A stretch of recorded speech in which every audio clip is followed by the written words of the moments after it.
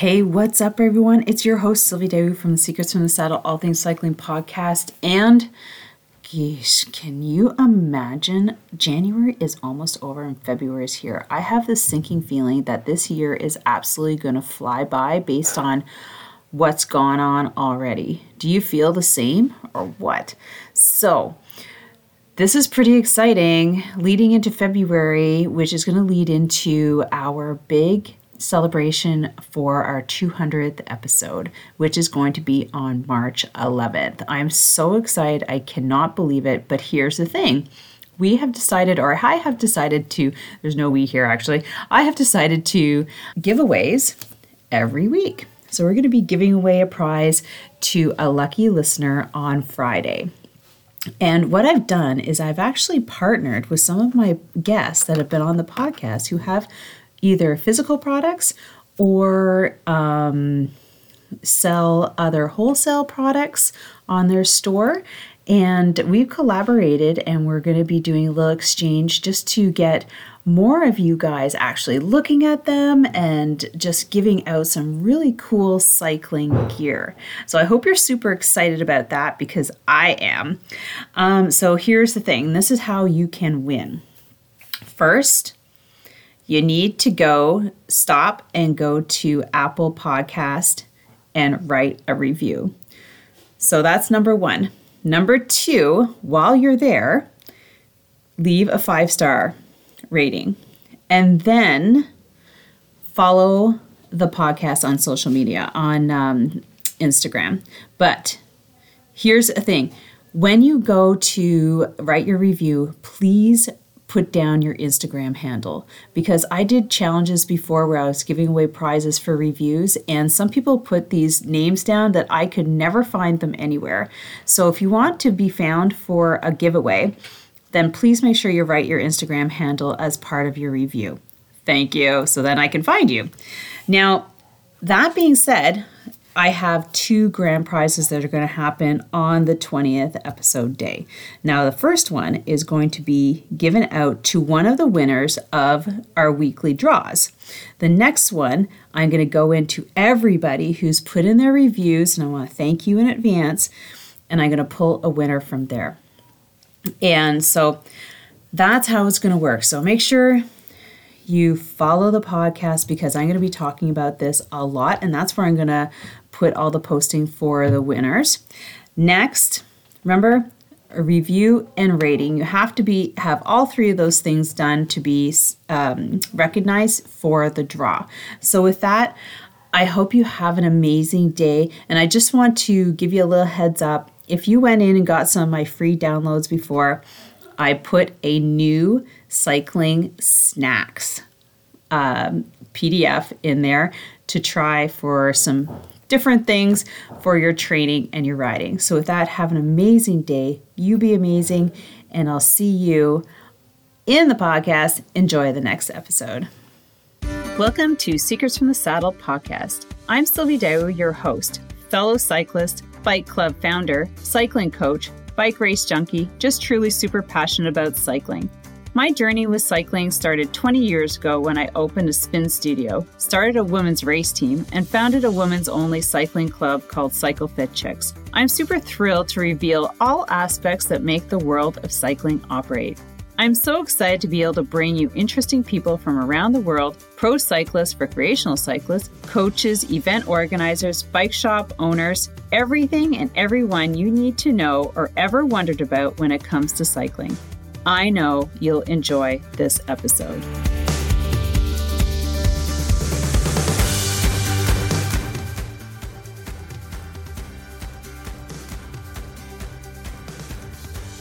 All right, welcome everyone to another episode of Secrets from the Saddle, All Things Cycling podcast with your host, Sylvie Daou. And we have a really amazing guest today, Dave Edwards. Dave is in the greater GTA, so that's the Toronto area, and he has a cool business that he started up in the last couple of years. Everybody started up these cool businesses in the last couple of years, which is really cool. It's Nearby, so it's spelled NRBI, and I was You don't even want to hear what I thought it said. Nearby provides zero carbon delivery solution for local businesses using high capacity electric cargo bikes. Yeah. Nearby executes B2B, so business to business, and B2C, so business to consumer transportation. That's right. Business to C is business. You got it. Yeah. I'm like, yoo-hoo.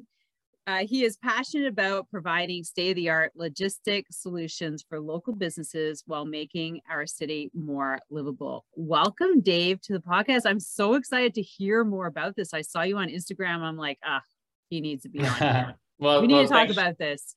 Thanks very much for inviting me on. Very, very happy to be here. It's nice to meet you. Thanks. All right. Now, I always get started on asking my guests, how did you get into cycling? And then how did it lead to this?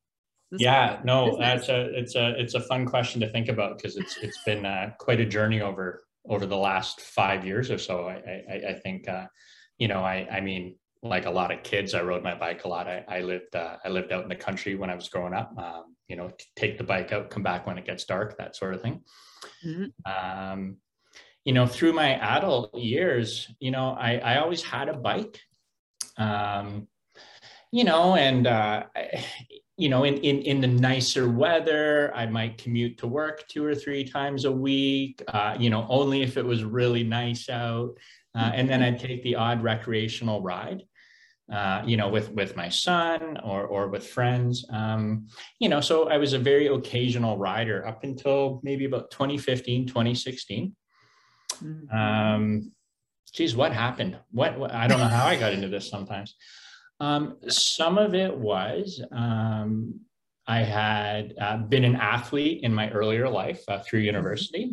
In my 30s, that athletic lifestyle completely deteriorated. Yeah. So, I mean, health was a factor. I was not in good shape.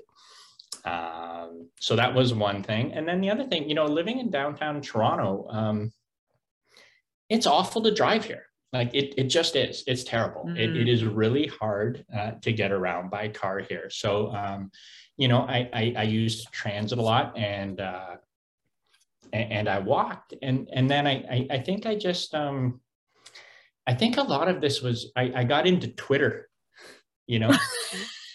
and bike still around, Twitter. Yeah. And I started to see people talking about how they use bikes for everyday living a little bit more, right? And so I would kind of experiment with like I would not bike past October. I wouldn't go to the grocery store. I didn't think you could shop on a bike, right? I wouldn't go out to dinner on a bike. I would never do any of these things on a bike. That was something else. Bikes were for, a special ride, the long ride, the Saturday ride. Yeah, exactly. They were for fun, not for use, in my world. Okay. Or you were a racing person, right? Right. You were geared up, drop bar, and you were one of what I thought of was one of those people at that time. Those people. Yeah. And I'll talk about that later. That's a bit of a bias I've completely eliminated from my life, but that's certainly how I thought. So I think I started to ride my bike more and more, and like a lot of big cities, there's a lot of, unfortunately, deaths and injuries on the roads here in Toronto. And I remember complaining. I complained on Facebook one day about the state of the safety of our roads. And a cyclist friend of mine who's a bike courier, kind of called me out on, well, what are you doing about it? It's a good question, right? And, he suggested to join maybe a local advocacy group. Yeah. So I did. And so here in Toronto, we have a large organization called Cycle Toronto, which is typically technically now is a charitable organization, but they're fantastic. They do a lot of good work in the city, and Toronto's broken up into numerous wards, and many of the wards have an advocacy group of their own under the umbrella of Cycle Toronto. Yeah, it's big. I talked to Pat Brown. Oh yeah. Big name in that world. Yes. For sure. Uh-huh. I heard Um, all about it. so I started meeting up once a month with this very small group in the East End called 32 Spokes, and I met people who had been living in that kind of world for a very long time, and I started to realize that there were things that could be changed, right, and that local voices do matter, and that instead of just complaining about not having safe bike lanes or bike parking or any of those kind of things, there was ways to work with your local counselors if you have one that's friendly. So that was one side of it. And then the other side of it is I just met all these, like, listen, if you're doing podcasts with people of all, there's a lot of interesting people in the cycling world. And there's a lot of different little niches and people who do different things by bike. And it just really started to open my mind about what was possible. So it was kind of, step by step, it was, trying to do a little bit more on my bike, maybe each week or each month. So, could I get groceries? What are panniers? Can I bike in the winter? So I started to get much more involved in it. And I always had, I had a little single speed, fast little Fuji bike that I'd bomb around the city in. And then in 2018, my girlfriend and I went to the Netherlands and we spent time in Amsterdam and Utrecht. And I mean, it just, forever changed how I will always see cities or cycling and what is possible. It's like fish in water, right? Everybody is on a bike and nobody thinks about the fact that they're on a bike. It's just how you get everywhere. Yeah. Yeah. So yeah, from there, I mean, I saw cargo bikes everywhere. I saw people of all ages, kids.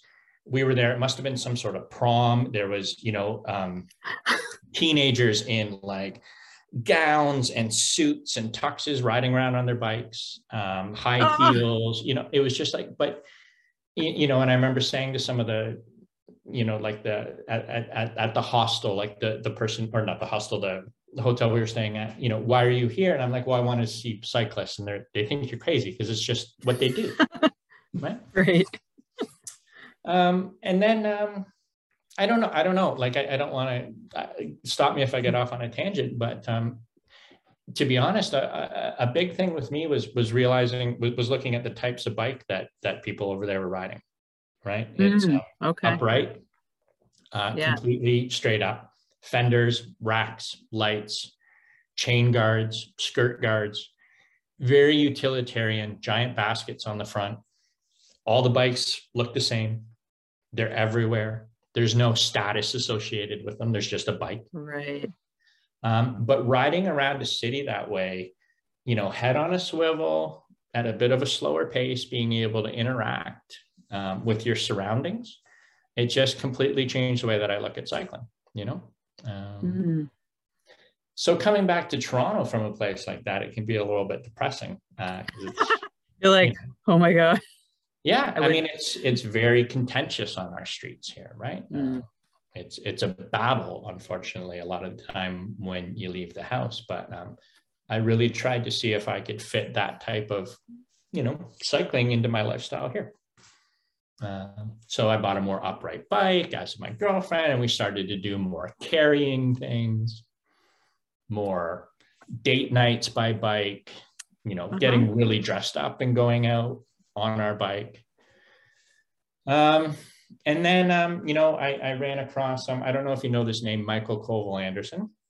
He's a Canadian-born Danish urban consultant. He's a graphic designer. He's got a TV show on TVO. He had a blog called Cycle Chic. Cycle Chic.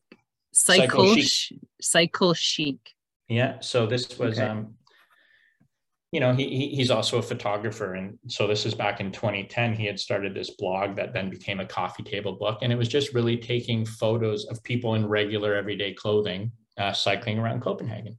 And, for North America, that's something you don't really see all that often. Right. And then, so I reached out to him and I got kind of permission to do the same thing here in Toronto. So I run it's my little hobby fun thing, but I run a little Instagram account called Toronto Cycle Chic. Oh, we don't look like enjoy it. Copenhagen here. In I mean our streets, right? But it's more just it's street photography, just kind of showing everyday people on everyday bikes going about the city. You know, maybe change the perception a little bit of what somebody might think a cyclist looks like. Right? Because a cyclist doesn't look like anything. A cyclist is just somebody on a bike. Could be anybody. Right. Yeah. Yeah. So I really got into this kind of like urban, you know, utility transportation cycling. And I got really involved in, you know, I do a lot of little street videos on Twitter and Instagram, just, you know, showing people on bikes around the city. And, you know, bike Twitter it can be strange, but there's just so many fascinating things going on in the world around cycling and how cycling can change cities. And it's all on Twitter? Yeah. So, you know, following people like, you know, Modacity, who are, I don't know if you know them, Chris and Melissa Bruntlett, they're from Vancouver. They moved to Holland themselves, wrote a book on, you know, how did the Dutch get to that point, right? It didn't just happen, you know, it hasn't always been like that. So what happened? How did they get there? So sort of showing other parts of the world what a city can look like if you put the money into infrastructure around promoting cycling. So, you know, and then all over Twitter, it's like, what can I carry on my bike? Where did I go on my bike? Look at, you know, what gear am I using for getting around the city? And I, you know, I got really into that. And it's also a great way to advocate for cycling as well, to interact with with counselors and that sort of thing. It's interesting. Yeah, it's you know, probably something I spend far too much time on. I think we all have our platform or multiple platforms that we spend too much time on. But it takes up a lot of my time. But through there, I've met so many amazing people, and you know, I would say I don't even know how this happened. I guess so. I worked for a large financial institution, I'll say, for 20 years. I worked in banking. Basically, I in my early 20s, I had my son and I needed a job, and I ended up working in a bank. Right. Not the end of the world, but it was certainly not what I ever wanted to do. But it was fine. But then, you know, 20 years later, I'm still working in a bank, thinking about biking all day. I think that's what a lot of us do. We have the job that supports the passion. Yeah. You know, very few of us have been able to combine the two to bring true financial, I don't know, freedom, but support. So it's hard. Yeah. So, a friend of mine has a great, I don't think this is his own saying, I'm sure it's been said elsewhere, but he describes work as something he does in between bike rides. Yeah. That's it. Exactly. It's a great way to think about it. And so I think, you know, when everything moved to work from home, I lost my commute to work by bike. Yeah. I lost my interaction with people, like everyone. I mean, I'm no different than everyone else, right? And very grateful and privileged to be able to work from home. But as a people person and somebody active, you know, the only thing I kind of liked about my job near the end was seeing people and going to work. And when you take that away and you just open up the laptop all day, you know, listen, I'm in my mid 40s, called a midlife crisis, but I'm like, if I don't make a change now, I'm not going to make a change. So I was lucky enough, I was in a position where I could leave without too much worry. So I did. Last spring, I you know, retired from my job at the bank, and not with any real plan other than I was going to force my way into finding a way to you know, make a second career, something to do with cycling or livable cities or that sort of thing. Yeah.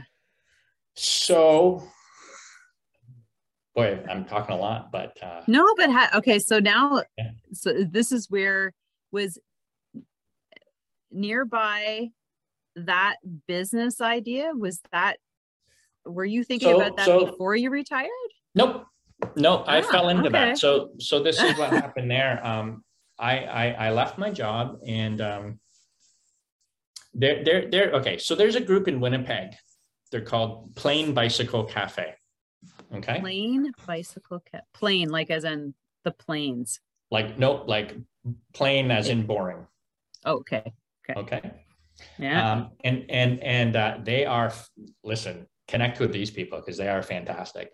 I will. They were born out of two people who went to the Netherlands like I did and fell in love with what they saw there. Uh-huh. And what they wanted to do was to bring that cycling culture somehow back to Winnipeg. What they did is there is this massive excess of bicycles in the Netherlands, right? They're almost disposable. They get left, you move to another city, you leave your bike locked up to a rack, you buy another one for $200 at the Okay. next city. They're inexpensive. They're everywhere. So Wow. there's actually an excess of used bicycles to get rid of. You know what's funny? Okay, no, it's funny because I was just talking about. Remember, I was saying I interviewed somebody in Africa, and what they're looking for are bicycles, Yeah, right. and then they have them shipped like I could fill a container, it'd take a year, Mm-hmm. and ship them to Sierra Leone, Africa, Yeah, where you could probably like go straight up to the Netherlands, yeah. fill like and just bring it right Well, down and well, Sylvie, this is exactly what they did. oh, Yeah, okay. is they bought. Listen, I shouldn't misspeak. I believe to start it was one container. Right. Um, and they sold them online beforehand, and they said we can't guarantee you exactly what your bike is going to be, but it's going to Okay. have this, and this, and it's going to work, and it's going to come from the Netherlands. And it was wildly successful. I'd let them tell their own story. They're still doing it. Out of Uh-huh. that idea, they now have their own retail store. They sell very interesting cycling related products. And I thought, well, I want to do that in Toronto. So myself and my girlfriend Ariane, we went really far down that road to the point where we had a container ready to go. Okay. And we were looking for some space here when I came across the fact that another guy in Toronto was actually about 6 months ahead of us and was just getting his container in. Fantastic guy. His shop is called Go Dutch. It's here in Toronto, and he does this. His name is Boss De Beer. And I reached out to him and I met him, saw what he was doing. He's from the Netherlands. He's a mechanic, a bike mechanic. He's done a fantastic job. Wow. And I figured maybe Toronto, that's probably enough used Dutch bike shops for Toronto. So I had to find a new idea. Okay. So while I was looking around, to be honest, I stumbled upon a job opening from nearby. Okay. So I didn't start the company on my own. Okay. So while I was looking for other work, I'm like, oh my God, there's a local company in my neighborhood that's just started doing electric cargo bike delivery, which I am fascinated by. So I reached out to them and I called it my Walmart greeter job, right? I worked for them like once or twice a week for a few months over the summer. I hopped on these giant,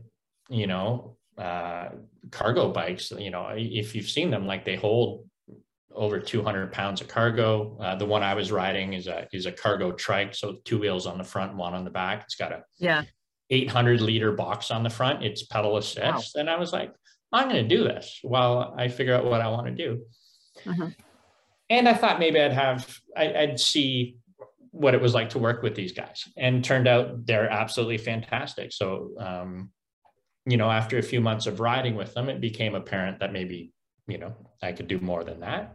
So I became part owner along with them. So their name, so Ivan Weisbluth and Nick Daganarias, they started the company. Ivan's a local retailer here in the neighborhood. He owns and manages a number of butcher shops. And Nick is he's quite senior in the logistics world for a national company. So this is a passion project of theirs. But really, Ivan, managing 4 stores, was looking for a way to save money on delivery. And being a bike person himself, he has a cargo bike for moving his kids and his family around. He started to look into what could be done with cargo bikes for logistics. So the company only started in April of this year. No way. Yeah. So it's only been in the last month or two that we've really become a little bit more public. So I would call a soft launch is what we've been doing. We had 2 or 3 very good customers of different types that we were experimenting with over the last, 7 or 8 months to prove we know it can be done, but to prove we could do it. And it's gone really well. So, at the end of summer, my title is COO, but we all work together. Right. I don't ride the bikes anymore unless there's kind of an emergency or I'm looking to have some fun. We've got a small staff now. But it's, listen, it is a challenge for sure. We're going through our first winter. But we're up to, we've got 4 or 5 employees. We've got 5 employees. Most days we have 3 cargo bikes out on the road. We're taking in new business all the time right now. And it's fantastic. We have really big plans, at the end of the day, look, it looks great. It's green, it's zero emission, it's local, it's all these things. But at the end of the day, it also has to be profitable. Right. Right. And it has to make sense for businesses to use it. Right. And so far it is. Right. So we're proving to people that not only can they use a green delivery service, but that they can save themselves money by doing so. So let's talk about the delivery and what you deliver and what kind of companies would use this.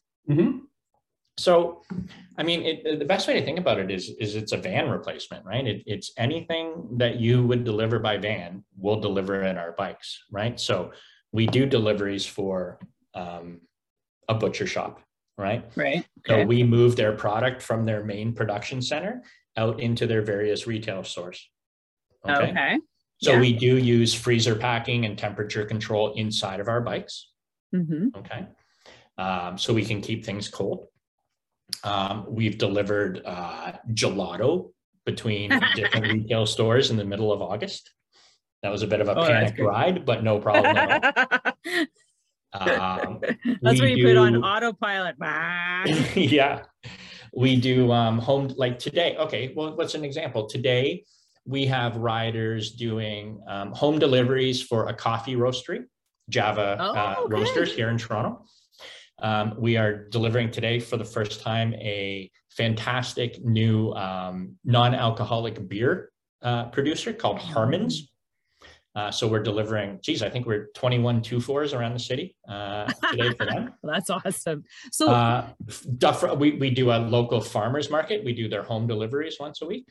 Okay. So boxes of fruit and vegetables. If you can put it in our container, we'll deliver it. So do you work in a certain range, like demographic? You can't go like straight across the city. You must have sort of like a boundary that you work in. We do. We do. We definitely have a boundary. Like really, as much as I love bikes, right? At a certain distance, it still makes sense to use a van, right? Yes.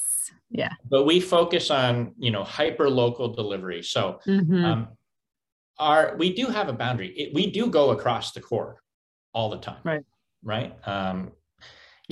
If we stay under 10K on a delivery, we can almost all the time beat a van across the city. If we stay within 5 kilometers, which, if you put it into a circle, is quite right. a lot. That's pretty, area. It is, yeah, it's a big area. We'll always beat a van, right? We don't have to worry about congestion, traffic, parking, right? There's all sorts of studies that I hope I don't get this wildly wrong, but I believe delivery van drivers spend 30% of their day on foot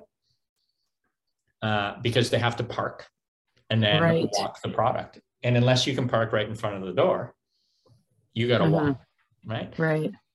We just pull up in front of where we're delivering, hop off the bike, hand it to where we got to go, and get going again. So, all over the Instagram, I've got little videos of,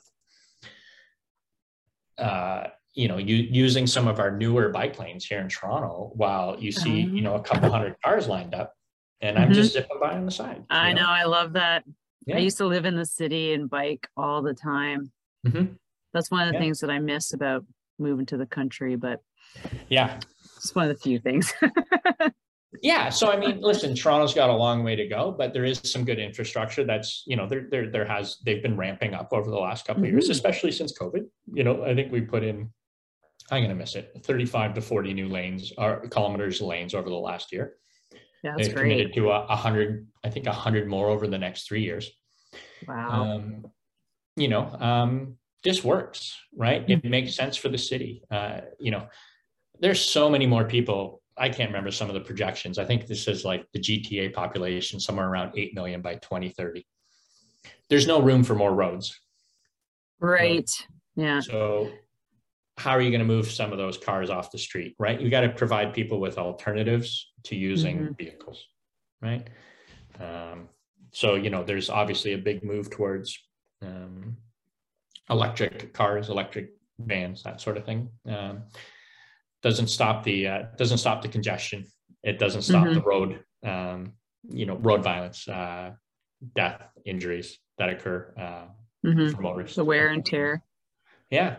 So, can we provide businesses with an alternative solution to using vehicles in a way that also makes sense from a business perspective? So we have one location right now. The hope would be within a year or two that we have numerous depots around the city. I was just going to ask. Yeah. I was just going to ask what about franchising? Oh, listen, down the road, we've got plans for sure. Okay. We want to be multi-city, right? Maybe multinational. It's fun to think about that kind of thing. And we have good people and big ideas. Right now, some days it's like, how are we going to get through the day? Yeah, I know. I got to think about it. Yeah. Well, that is really, really cool. So let's talk about the bike. Sure. And the design. Sure. So we use 2 different models. Okay. I'm sure you'll probably link to the Instagram or something like that if somebody wants to see them. Oh, for sure. So and some pictures. Yeah. So one of them, and probably the most recognizable one right now, is it's a trike. So 2 wheels on the front, 1 wheel on the back. It's called a Centaur Pro Trike XL. Okay. It is massive, right? It almost looks like a Zamboni. Okay. I've seen that picture. I think that's where I'm like, what? Stop. What is that? Yeah. So that's also, it's called a Centaur. The other brand it gets sold under for personal use is Babbo. And Babbo is a massive cargo bike manufacturer out of the Netherlands. So they are all over the place over there. And if you see families, usually it's often a wood colored front box with kids in it. Those are most likely going to be a Babbo cargo bike. What about the one with the seats on the back, like the flat wood bench? Oh, right. Like a long tail. Yeah. That's what those are called. Yeah. Is that Yeah. okay? So, I mean, we don't use those, but for sure, it's fantastic for passenger transport. You know, to be able to sit a couple of kids behind you on the bike. Yeah, I Um, was like, what is yeah. that? And I'm like, okay, kind of looks fun. I mean, our trikes are great. So they're made in the Netherlands. We buy them here in Toronto from Curbside Cycle, which is a, you know, they're fantastic store to deal with. They big big proponent of cargo bike use in the city and urban and bikes as transportation. So they're wonderful. The trikes, geez, I mean, they have a 200 kilogram total capacity for carrying. So that's 425, 450 pounds that we can carry on that bike, right? So it's a lot of weight that we're moving around. Yeah. Yeah. And how fast can you go on? So in Ontario, the oh yes, well, yeah, you have to worry about the 20 kilometers. Yeah. Yeah. So I think but I think the law is, so we don't go this fast anyways, but electric. So these are pedal assist, right? So they do have a motor. You have to pedal. It's not they don't just go. So it amplifies your pedaling. Right. Right. So they're battery powered pedal assist bikes. So the pedal assist is regulated to cut out, I think, at 32 kilometers an hour in Ontario. We don't travel that fast when we have 200 pounds in the bike anyways, right? Right. But I would say, you know, when we're cruising between destinations, we're going at about 18 to 20 kilometers an hour. Okay. Right. So we're not crawling, right? Yeah. With that bike with 3 wheels with 200 pounds and the state of the roads here in Toronto, I mean, you feel it, right? You feel potholes and bumps and bad asphalt. And we also have to be cautious of, you know, what's the product inside the bike, right? So we got to keep it safe. And then also, listen, number one, rider safety. Right? We got to take care of our people, make sure that they're riding the bike cautiously. Yeah. Cautiously for them and for the people around them as well, right? So pedestrians who wander out into the street, people who are crossing in bike lanes, that sort of thing. Very careful, right? So we don't fly through the city on those bikes, but they, you know, they'll get moving. Absolutely. Oh, I bet. But what about stopping? I imagine it's just like a car. You need a fair amount. Yeah, I mean, you know what? Stopping space. 2 wheels on the front, hydraulic disc brakes on each wheel. No issue stopping at all. Yeah, no, fantastic. And you know, in the winter right now, we've got studded tires on the front. Cool. Yeah. So do you have a lot of snow? Oh, did you guys get snow? No, you know what? I'll probably have to knock wood here. Like we've winterized all our bikes really well. We've had very little need to so far this year. Yeah. So you always want to be careful, like be prepared, because you just never know these days. Yeah, I mean it's our first winter too, right? So for safety reasons, we kind of we want to make sure we're taking care of the people on the bikes and that they're confident too, right? So we spend a lot of money on tires, right? Winter tires of different types for the bikes to see what we need, right? This year, it's our first winter. It's the first thing everybody asks, right? When you're delivering by bike, what are you going to do in the winter? Turns out there's something I had to learn myself is, I mean, you know, maybe there's 3 or 4 days a year here in Toronto where you might not want to bike in the morning, but most days it's fine. Right. So that's one bike. Now this bike gets a lot more attention probably because if you've seen the pictures, it's big and it's blue and it's really cute looking. This is not the Zamboni one? No, that's the Zamboni. Okay. Yeah. I shouldn't even call it that. Listen, you have no idea. So sorry, we get called. The amount of time, like I get asked every time I ride that bike, somebody asks me for ice cream. That's the other thing. Yeah. It's funny. It's the ice cream man. Yeah. It's funny because you know people ask for ice cream and then you tell them you're carrying meat. You're like coffee. Maybe I need to do something like that in the summer just as a side thing. Yeah. I actually a little bell on top.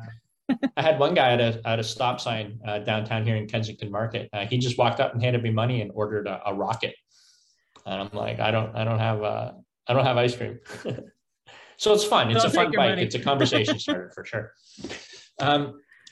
But the other bike that we have and that we'll be using, we'll have far more of soon. We're waiting for 5 more to come in.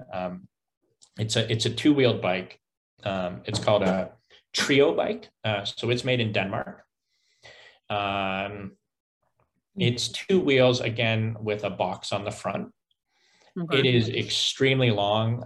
I'm blanking on exactly how long it is too. It's a cargo. It's called a cargo. It's a cargo big. So it's a very, very long bike with a giant box on the front, and it rides on 2 wheels. Like I said, it's a Danish company. We buy ours through a wonderful store in Montreal called Allo Velo.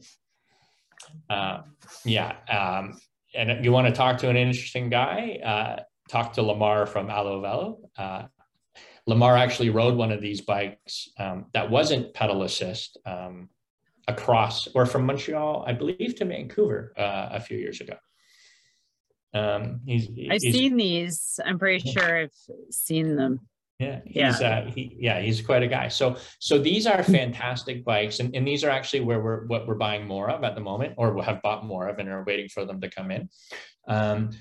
They are not quite as, they're 2 wheels instead of 3. So they're not as stable, but they are, they're faster and they're more maneuverable. So, the trikes are great for really heavy weight, getting around the city. And the Trio bikes are, they're a lot zippier and ride much more like a normal bicycle. Really? Like, I'm just thinking like the turning radius, like it's a dream. How could they be? Really? Yeah, it's fantastic. I'm like, oh my God. It's such a fun bike to ride. Yeah. Even with all the weight on the front, like. Yep. So listen, there's a learning curve. Yeah. Okay. Right? The first time anybody gets on it, you start to wobble. It's hard. Your front wheel is like 5 meters 5 feet away. Yeah. Yeah. Yeah. So you got to train yourself not to look at it, but the cornering, it's a fantastic piece of machinery. It's a really nice bike, and it's got a very, very powerful motor. So on that one, we're probably usually running closer to 30 kilometers an hour at top speed, with weight in it as well. We just don't generally carry as much weight as we do in the other one. Right. Now it's not like it's a box, like everything goes in it. Correct. So nothing slides out or falls out if they take a corner.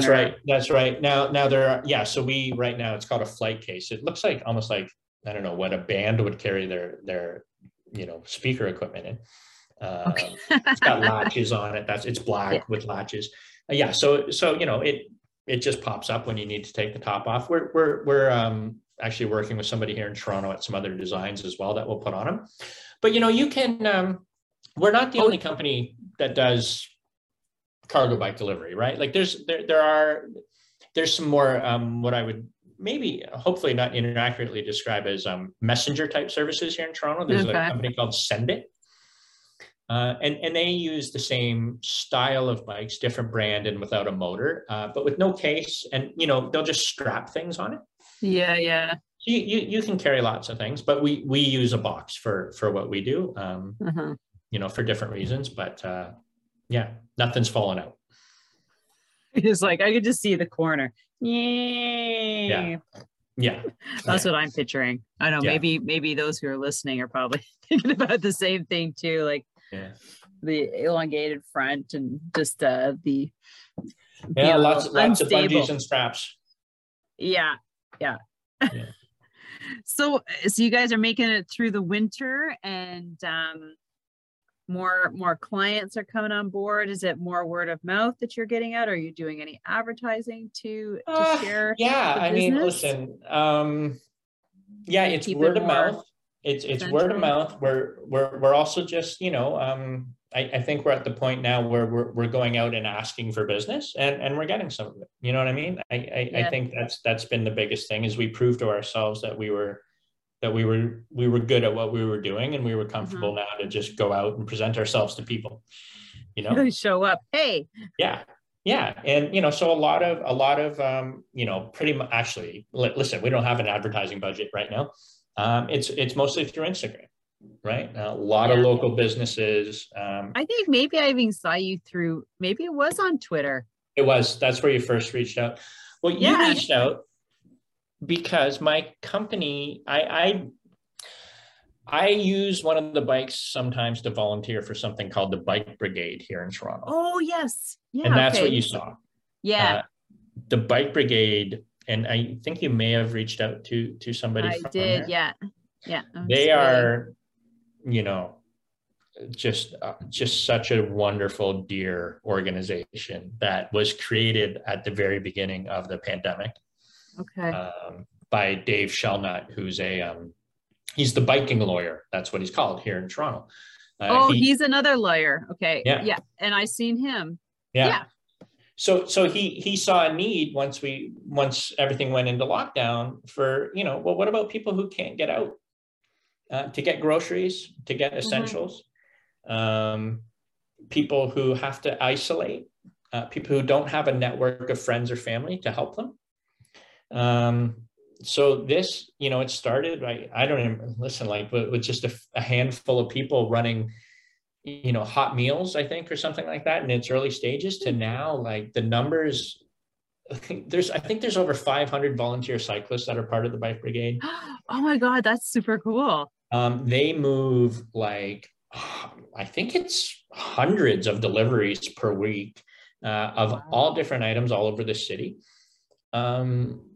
All just volunteers, right? Who show up, they do a food share delivery, like these food boxes on Saturdays, where you'll see 100 different riders show up over a couple hours, and every conceivable type of bike, rack, bags, and they just strap these boxes anywhere they can. You see people carrying 12 of them on an old bike, child trailers filled with boxes, and they just disperse all over the city, delivering to people who maybe can't get out and pick up the food themselves.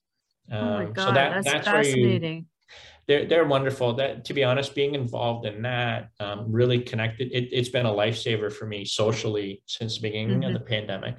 One of the few places last year where you could go and be outside, even if it was just to pick up a food box and see other people. Yeah, I know. And feel like you're maybe doing something important. You know what I mean? Yeah. So our company nearby is really happy to be able to lend our services to them from time to time, to make volunteer deliveries for them. Oh, that's fascinating. That's great. Wow. So, I mean, this is just really, really cool that you're doing this, and then that you found yourself a really fun and passionate niche that you can really dive into and see a big future for it.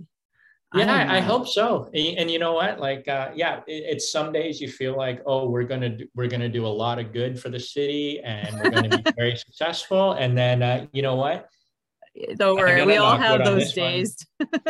Yes, in a 24-hour period over the last, starting 2 days ago, we had five flat tires. Oh, I was just gonna ask. With flat tires. Tacks. I pulled 5. It was like every other message was, I got a flat, I have a tack, and then you go and you find a tack in the tire. I don't know what's happened, but so you have these small obstacles to overcome every single day. You know what I mean?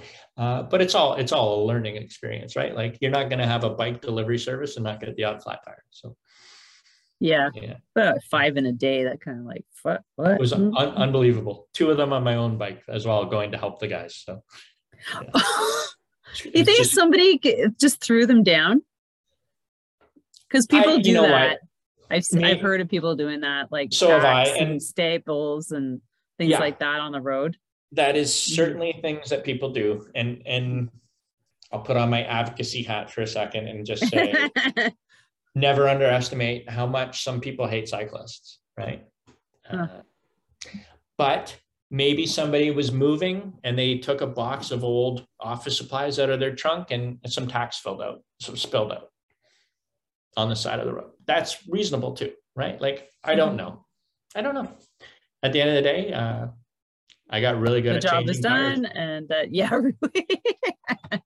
we need extra patch kits and extra patch kits. You know, keep the tubes. Keep the tubes. We're gonna have it. We're going into a shortage of tubes. Oh, I know. I know. It's incredible that like some bike shops here were down to no tubes over this summer. I know. I went to get one for myself, and they're like, "Yeah, I don't have for your wheel." I was like, "What? What?" I'm like, "Yeah, it's because I needed a long valve." But still, I'm like, "That's okay." You're a road cyclist, right? Yeah, I started as a mountain biker.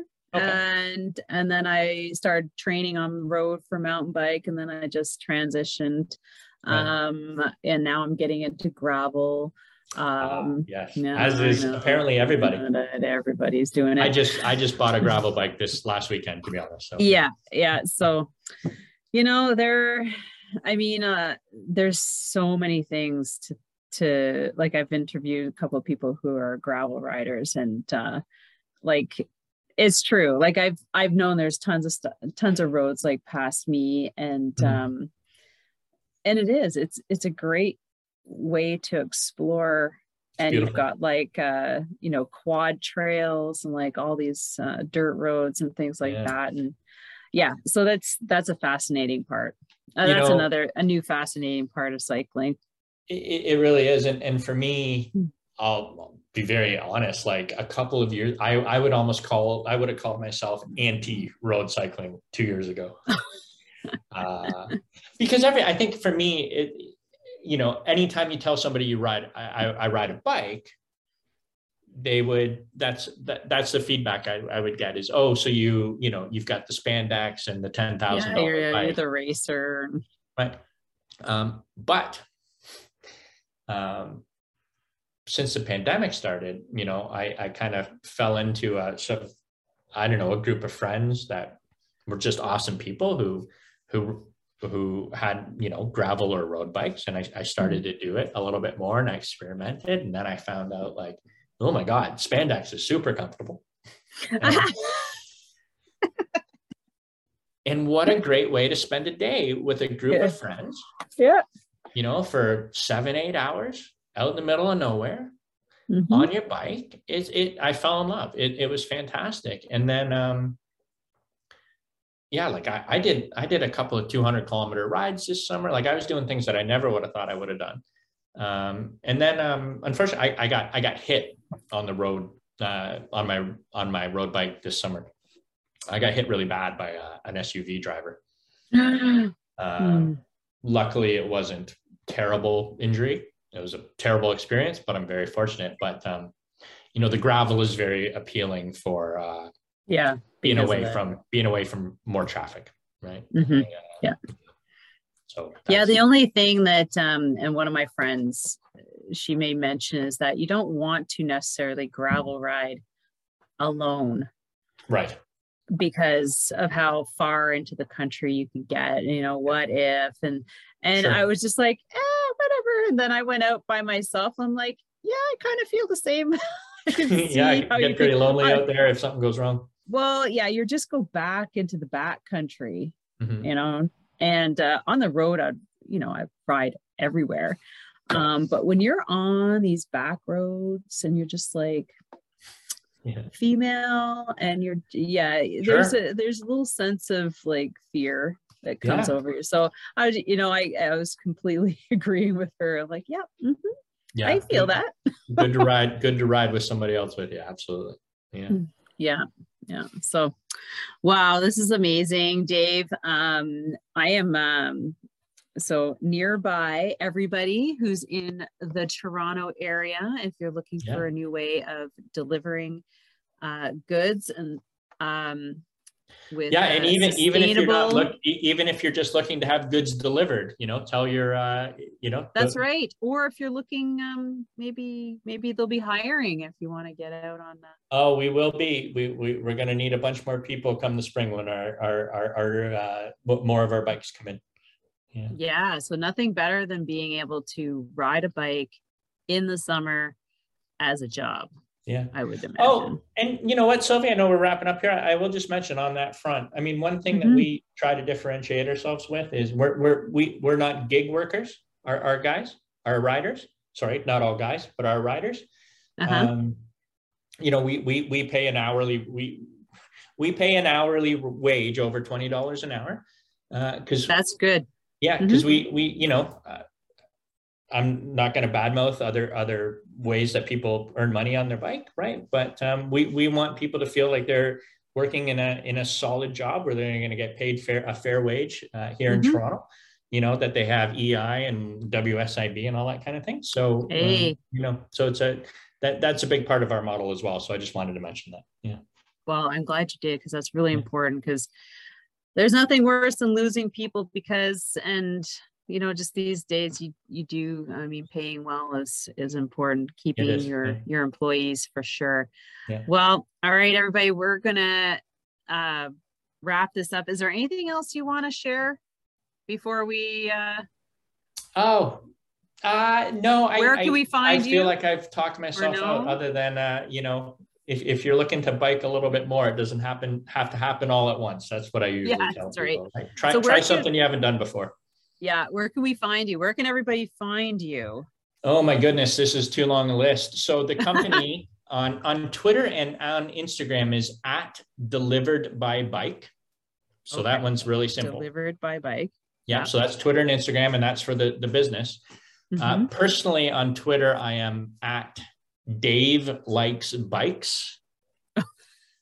Everything's going to be in the show notes. So yeah, if you forget, all you have to do is go there and follow away.